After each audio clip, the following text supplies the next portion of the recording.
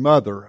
The doctor that she had seen for years and years that had taken care of her had retired, and so it was time to replace the doctor. So he had made some phone calls, took some recommendations, and then took his 9-year-old mother in to see the doctor for the first time. So the doctor did a thorough examination, ran a couple tests, and then asked that they come back in a week when all the test results are in, and to meet with him just to kind of get a plan on how they were going to deal with the health issues that she had and taking care of her moving forward. So they stepped into the doctor's office, Jim and his 9-year-old mother, and as they sat down, the doctor looked at Jim and began to talk to him and began to say, this is what the test showed us, and this is the medications that we're going to give your mom, and this are the changes that we're going to make. The whole time looking at Jim, talking to him, and partway through a sentence, his mother stopped the doctor and said, "Doctor, can I ask you a question?" And the doctor said, "Well, sure." And she said, "Do you do crossword puzzles by any chance, doctor?" And he said, "Well, yeah, I do." And let me ask you, do you do those in pencil or in pen? And the doctor said, "Well, usually I do them in pencil." And Jim's 9-year-old mother looked at the doctor and said, "Well, I do them in ink pen. You can talk to me." In Jesus' day, the prevailing thought, what was taught, what most people just understood and accepted was that if you wanted to know about God, if you wanted to know who God was, if you wanted to know and understand what He wanted from your life, if you wanted to get a sense of what God was trying to do for your life, then the only way you could do that was to go to someone that was trained, someone that was educated. You couldn't figure that out on your own. You had to go to one of the prescribed religious leaders of the day, such as the Pharisees. So it's no real surprise to see then when we read the Gospels that those same religious leaders, those Pharisees, and if you remember from last week, we talked at the start of chapter 3 in the Gospel of John about one of those Pharisees, a guy named Nicodemus, and we'll touch base on him a little bit more here in a second. But it's no wonder that a majority of these trained religious leaders who were used to people looking up to them and looking at them to find the answers, to find out what it meant to follow God and what God wanted from their life. So you can see and understand why these religious leaders, these Pharisees, would get upset with someone like Jesus, a man like Jesus, who in their eyes was an untrained or uneducated man. Now, isn't that kind of funny that they looked at Jesus as untrained and educated? Because uneducated, because we know from John chapter 1, it tells us that in the beginning was the Word, and the Word was with God, and the Word was God, telling us, we talked about that 2 weeks ago, that was who Jesus was, that Jesus was there in the beginning, and yet they saw Jesus as that kind of person, untrained, and surely people couldn't find anything out about God by looking at Him. But here was this same Jesus drawing people to Him, speaking to the common person in a common way, and in doing so, turning that idea, that philosophy, that thought that only the high educated could in any way understand God. Here was Jesus not talking down to people, but looking them eye to eye, sinner and saint alike, and explaining to them in the simplest of terms the complexities of God. Explaining to them the secrets of God so that they could understand, pulling the veil back so they could know the good news of who God was. Pulling back the veil of secrecy, of rules and codes and complexity, and making that good news simply that, making it good news. And with that said, there's probably no single verse in all of the Bible that sums up the beauty of that transformational teaching and that transformational revelation of good news better than John 3:16. So we're going to do this morning, just kind of as a group. I know we probably have different versions that we've done this in, but instead of, and if you want to turn to John chapter 3 verse 16 in your Bibles, you certainly can do that. In fact, I'd encourage you to open up John, I'm going to refer back to Nicodemus. You might want to look back and see some of the things we talked about last week. We'll be looking at another verse in the Gospel of John, but and you can turn and look at verse 16 if you like this morning. But let's just read or say, quote, that verse together. Are you ready? Let's just say that together. For God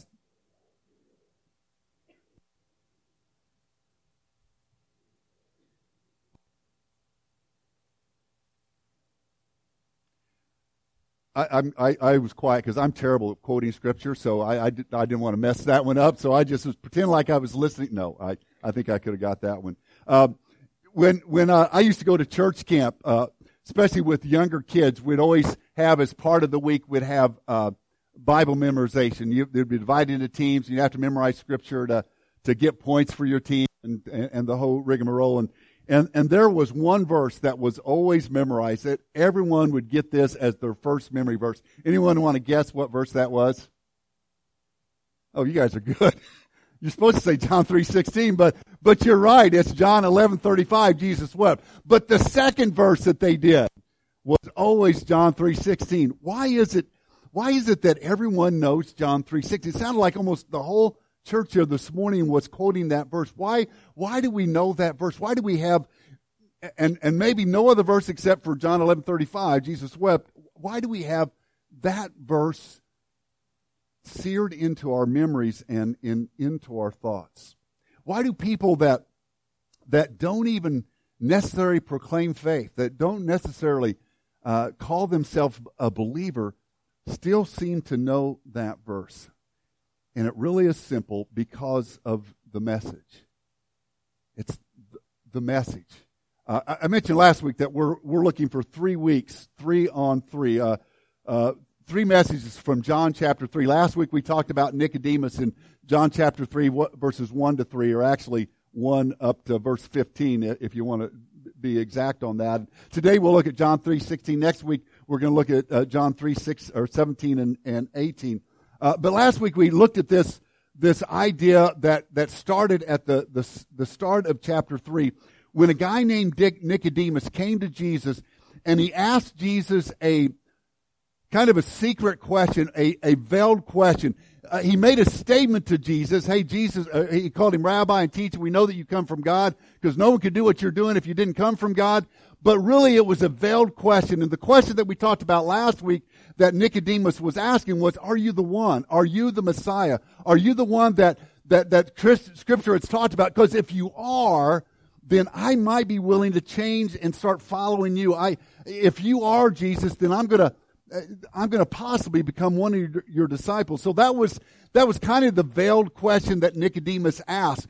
But then Jesus answered a question that wasn't even asked.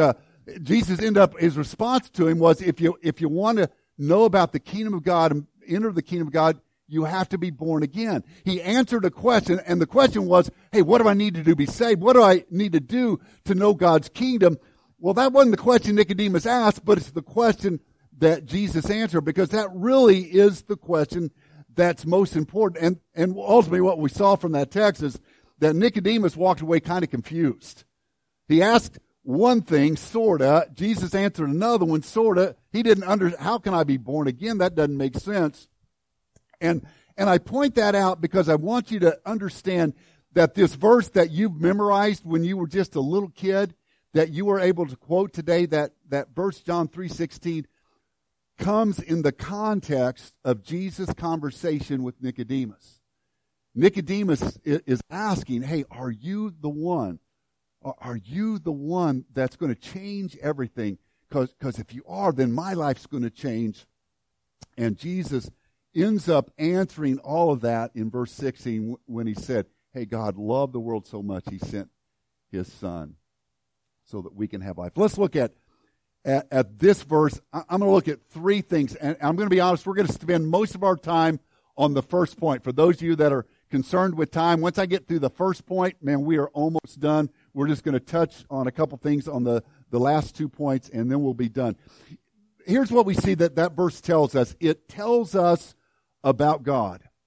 For God so loved the world that he gave his only son. It tells us about God. And And the first thing that we see is the foundation.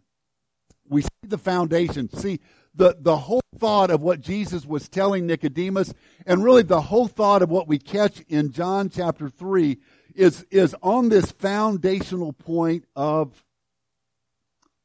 God. For God.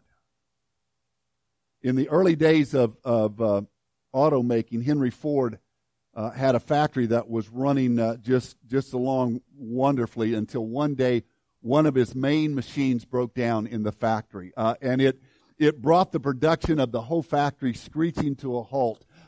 All his best mechanics and engineers were put on the task of figuring out what went wrong and getting it fixed, but none of them could figure it out. And so finally, as a last resort, Ford contacted his old friend and former employee, who was the one that had designed and built the factory and was the one that had designed and built that machine. He contacted him and said, "Hey, here's the problem. Can you come and figure out what's going on and why it's not working?" The guy showed up the next day.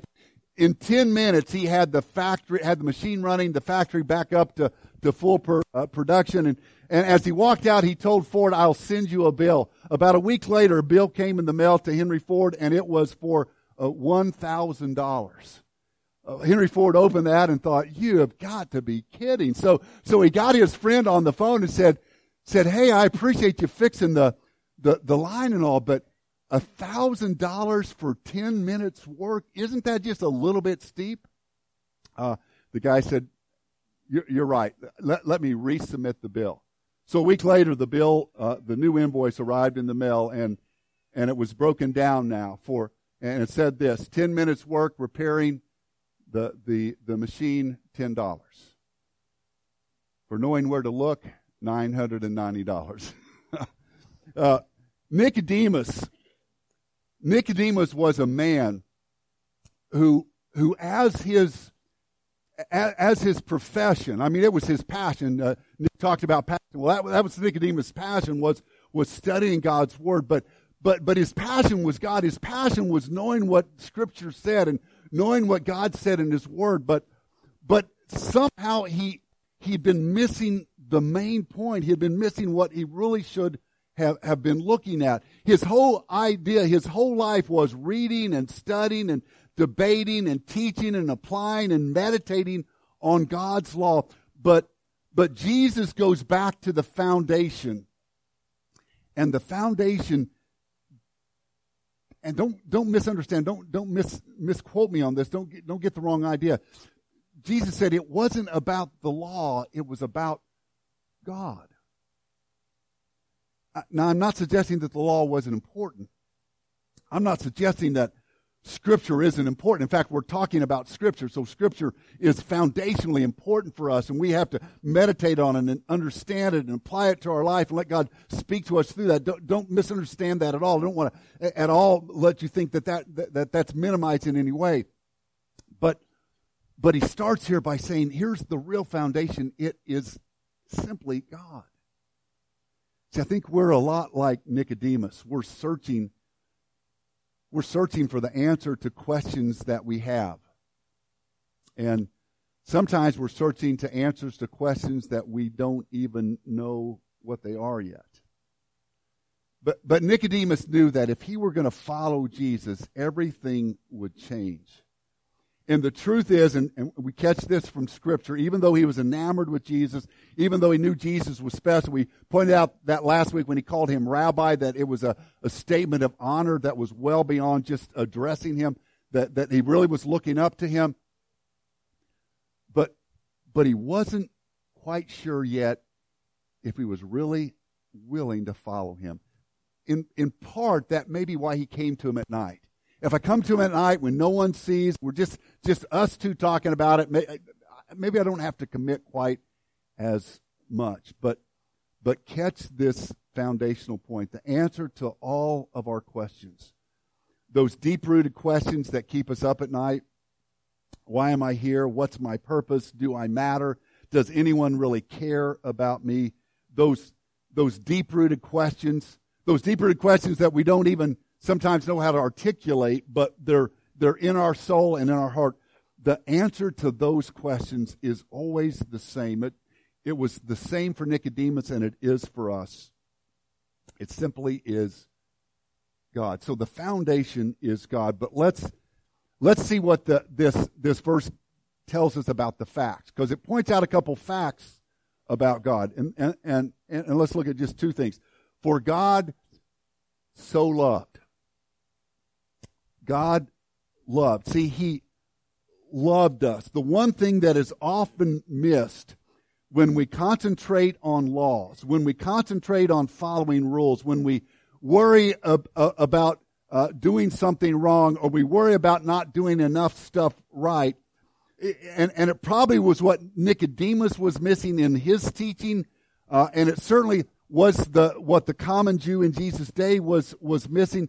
What we sometimes miss when we concentrate on just the law and not on God is we miss this fact that God loves us. That God loves us. Have you ever felt, the reality is, I'm sure this is true of all of us, have you ever had a moment where you felt unloved?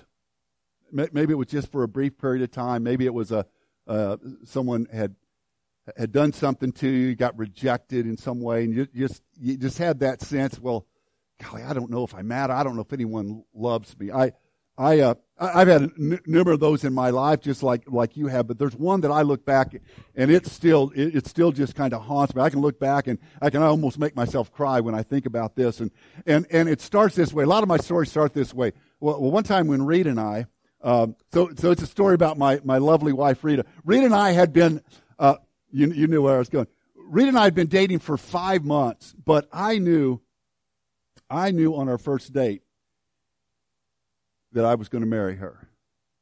Well, let me rephrase that.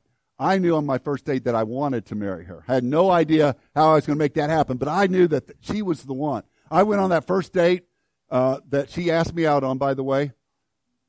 There's a story behind that. I don't have time. But I knew I was going to marry her.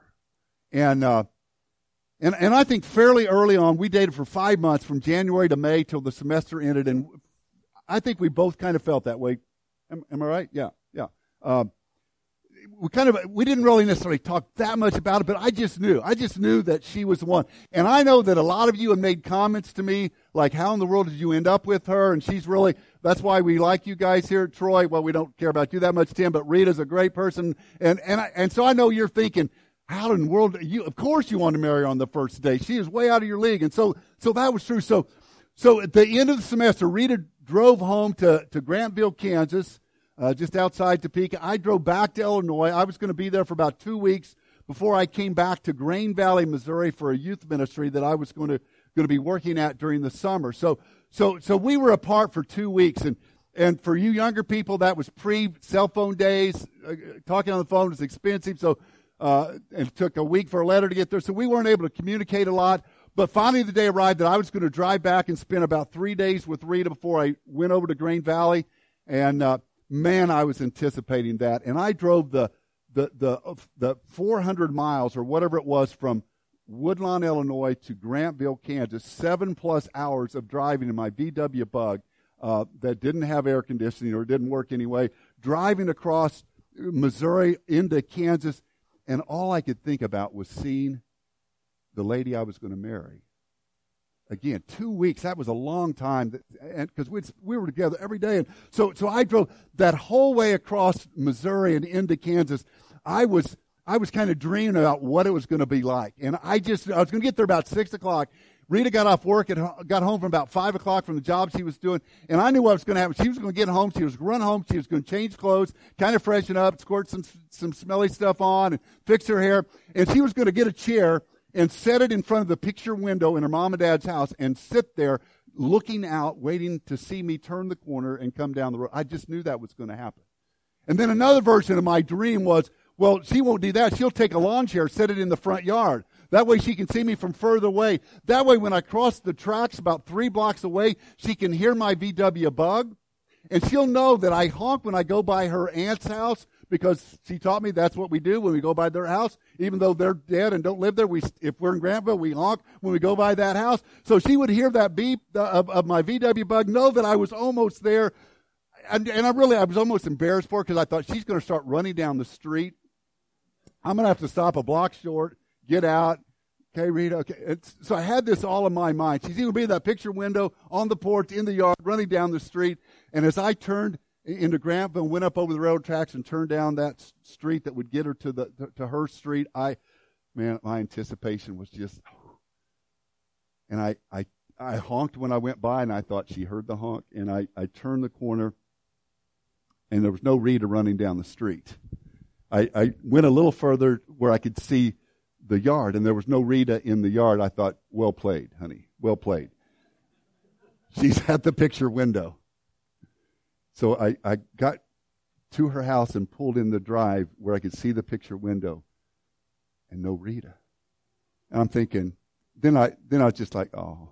She sat there for an hour, and her mom called her into the kitchen for something. She had to go get a drink of water, go to the bathroom or something. And she's going to be so disappointed that she missed the moment that I pulled up. So I pull up, I honk the horn. I'm just waiting for her to come flying out, and no flying Rita. And so I walk up to the door, and there's a note.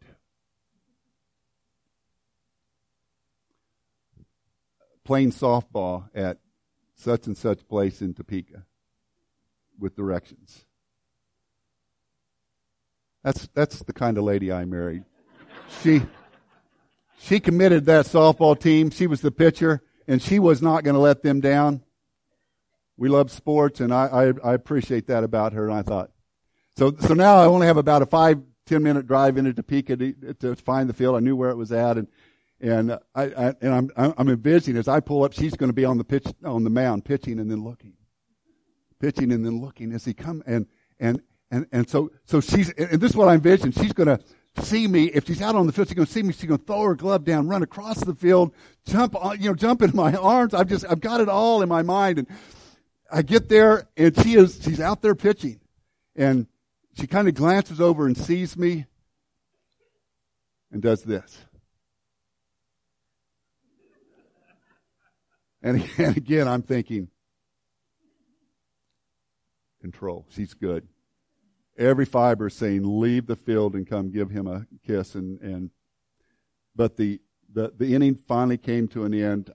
She walks over to the dugout. I'm standing on the backside, and I'll never forget the word. Do you remember what you said to me? I'll never forget the words that she said to me. She said, hi, and walked into the dugout. Talk about major disappointment. Now, I'll let her tell her side of the story later on. If not up here, of course, because it might conflict mine. But I'll let her tell her side of the story. But basically, she ended up getting cold feet. I mean, she knew I was the one, but she just wasn't sure. And I mean, for about 2 or 3 weeks, that whole weekend, she was distant. And I remember going back to Green Valley thinking, the woman I'm going to marry doesn't love me anymore. And this is not me. I remember I called my mom, and I don't have this relationship with I'm not one that I talk about my feelings. I called my mom and said, Mom, what do? I don't think she loves me anymore. And that's just not what I do. And that's the only time I've ever called my mom with that kind of, hey, here's my heart type thing. I just don't do that. And I was crushed. Now you probably have some stories like that where you had times where you walked away and you felt like you weren't loved. The truth is, whether you understand it or not, whether you realize it or not, there are some people here today, and you know who you are, that when you think about God looking at you, when you think about God running to embrace you, when you think about God seeing you and his face lighting up with a smile, some of you think, you see that same scenario that I talked about, that God is uninterested and uncaring, that God doesn't really love you. So Jesus starts with the foundation. The foundation is God, and I want you to understand this fact: God loves. See, See, he loves the world. That love is all-encompassing. It's not just for the educated elites. It's not just for the Jews. It's for all of us. God loves us, and that changes everything. You want to know why people were drawn to Jesus? You want to know why the sinners and the tax collectors and the ones who were pushed aside in society just were drawn to Jesus? It's because he demonstrated and showed God loved them. And then we see a second fact is that God gave. For God so loved the world that he gave. Nicodemus had no idea what Jesus was talking about here. When he answered that question, when he kind of solidified that question or that answer to the question that he didn't even ask, Nicodemus didn't know what he meant when he said, well, God loves me and he gave me Nicodemus didn't know what he was talking about. The disciples who traveled with Jesus were with him intimately for 3 years, who heard Jesus talk about it 3 different times at least that are recorded for us, that he was going to go to the cross and die and come back to life. Even they didn't understand it or get it, but later they realized what it was all about. God loved us so much that he sacrificed the very best for us. That's why we memorize John 3:16. It's the message. God loves and he gives. See, God sees the need in our heart and he gives what satisfies that need. In 1986, I dislocated my elbow playing co-ed softball. Co-ed softball, you shouldn't get hurt, but I did. Dislocated my elbow. Had to have my arm in a cast, and I preached one Sunday morning, and when church was over, we were going to load up in our car and drive to Illinois. We were going to spend a week back in Illinois with my family. And the car we had at that time was a little 4-speed, and as I walked out, it's my left elbow, as I walked out, several people said to me, well, that knew I was going to say, well, you be careful driving that 4-speed, driving all the way to Illinois in a 4-speed with only one. You really be careful. I don't know how many people said to me, you be careful, take care of yourself while you're doing that. But there was one guy that walked out and said, you're driving to Illinois and you have a 4-speed? Take my van instead. It was Rita's boss, but a good friend of mine, and he handed us the key to his Ford conversion van. Or no, I think he had a Chevy. Well, whatever it was, his conversion van. He said, take the van. Let me give you the van so that you can get there safely. God doesn't just love us, doesn't just see the need in our life. He gave us his son. It tells us about who God is. God loved us and he gave his son. It turns us to Jesus. I'm actually going to talk about this next week, so I just wanted to point it out or kind of toss it in there, and then we'll move to the last point and be done here. We'll talk about this next week, but if we realize that Jesus is that the foundation is God, we understand, we see then that it points us to Jesus, that God's where it starts, but it all points to who Jesus is. And then finally we see that it touches our deepest need. It touches the need in our life to believe that we matter. See, we want to believe that we matter.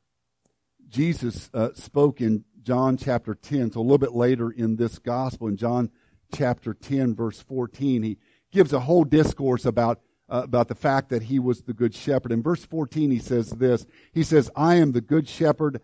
I know my sheep, and my sheep know me. See, Jesus wanted us and wants us to know that we matter to him. About 2 weeks ago on Facebook, I saw a notification. Actually, it was from Ozark Christian College, that a professor that I had had when I was a student, Wilbur Fields, had passed away. Wilbur Fields was an amazing professor. This guy was smart beyond measure. He was an Old Testament scholar, and he just had a wonderful way of presenting the teaching that he did. But as amazing a professor he was even more of an amazing man. This guy had such passion for his students and such passion for Christ. He was just such a special guy. And what I loved about Brother Fields was that he knew all of his students. And if he saw any of his students on campus, if you walk past him in a hallway or in the dining hall or out walking the sidewalks of the campus, he would always greet you and call you by name. So if I saw him, he would say, "Brother Tim, how are you doing today?"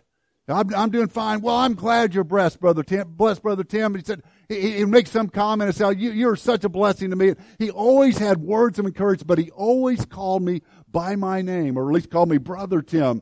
Every time I saw him. It was probably 15 years after I graduated that I was back on campus. I'd taken some high school kids to Ozark for one of their weekend events, and on that Friday morning, I sat in with a couple of my high school students, sat in a class that Brother Fields was teaching, and as the class started, there were a bunch of other former students there and with their high school kids, and as the class started, Brother Fields started pointing some of them out, and he pointed to a guy, and I'll just use the names of people. He pointed like to Ben, and Ben was a lot younger, and obviously he just graduated a couple years before, and he said, "Brother Ben, it's good to see you again. I've missed seeing you here on campus." And then he pointed to another guy, and we'll pretend Gary's just a couple years out of college, and he said, "Brother Gary, it's good to see you again. Glad to have you in the class." And he did that as he walked through the class, pointing out former students, and I'm sitting at the back, and it's been 15 years since I graduated, and his eyes fell on me. And I'm sure he's thinking, "I should know who that is." And I really expected him to just keep on going to the next younger guy that hadn't graduated. See, 15 years, he had hundreds and hundreds of students pass through his classrooms. And yet he stopped. And see, there was nothing special about me. I was just an average student. I wasn't a great student. But he stopped, and he pointed at the back, and he said, "Brother Tim, so good to see you. Are you still preaching at Rushville?" I tell you what, I walked out of that class that day, and I think probably for the rest of the weekend, thinking, Brother Fields knows who I am. He knows who I am. See, we want to believe that we matter, that God knows us. And so Jesus said, God loved us and gave his Son so that if we believe, we'll have eternal life. See, the other natural thing is we want to live beyond. We know there's something more than just what we see. There's something more to this life. And we want to live beyond this. In conclusion, James Dobson tells this story. John, you guys can come on up. James Dobson tells this story about himself. He said when he was in college, he played tennis. And at his college, they had a tennis tournament every year. And someone was crowned the tennis champion of the college. And when they did, their name was put on a trophy, and that trophy was placed in a trophy case on campus. And Dobson said that he fancied himself a pretty good tennis player and decided that he wanted to win that award. And so as a freshman, he tried, but he didn't make it very far. There were some guys that were older that were a lot better than him, but he kept practicing. And by the time he was a senior, his tennis game had reached a new level. And sure enough, he won the championship. He was excited. And sure enough, a trophy with the name James Dobson was placed in the trophy case of his college. He said it was a number of years later that he received a package, and he opened the package. He didn't recognize who it was from, opened the package, and in the package was that trophy. And for a second he thought, wow, there's my trophy. And then he read the note that accompanied the trophy, and the note said this: I found this in the trash and thought I'd send it to you. Dobson made this observation. He said, given enough time, all your trophies will be trashed by someone someday. Nicodemus, his trophy was the law. I guess we can make something a trophy. That's about as good as you can do. Except that really was about God. See, what's the trophy in your life? What's the one thing you're trying to find hope and peace and comfort and meaning in. The reality is you're asking questions. See, that's what we do. We ask questions. Sometimes those questions are veiled like Nicodemus's. Sometimes those questions are heart questions that we don't even understand are really there, but we just know that something's not quite clicking, something's not quite right. But Jesus is the answer. He says you have to, if you want to know the answer, if you want eternity, you have to be born again.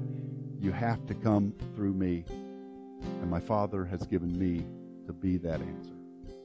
If you're here this morning and you have that longing, that calling, that question that you're trying to figure out the answer to, just know what John 3:16, that verse you probably quoted a few minutes ago, what that tells you is the message. That God loves you and He gave His Son. Would you bow with me? Father, we thank you this morning that the questions that we have in life, all the questions can be answered with a simple word. It's Jesus. Father, we thank you that you loved us so much. Even though we're sinners, even though we're going to make mistakes, even though we're going to fail, Father, you loved us so much that you sent your Son so that we could be known and that we could know you. Father, we thank you for that. Lord, help us embrace the message of John 3:16, that you are the foundation, that you love us, and that you gave your Son. In Jesus' name, amen. Would you stand?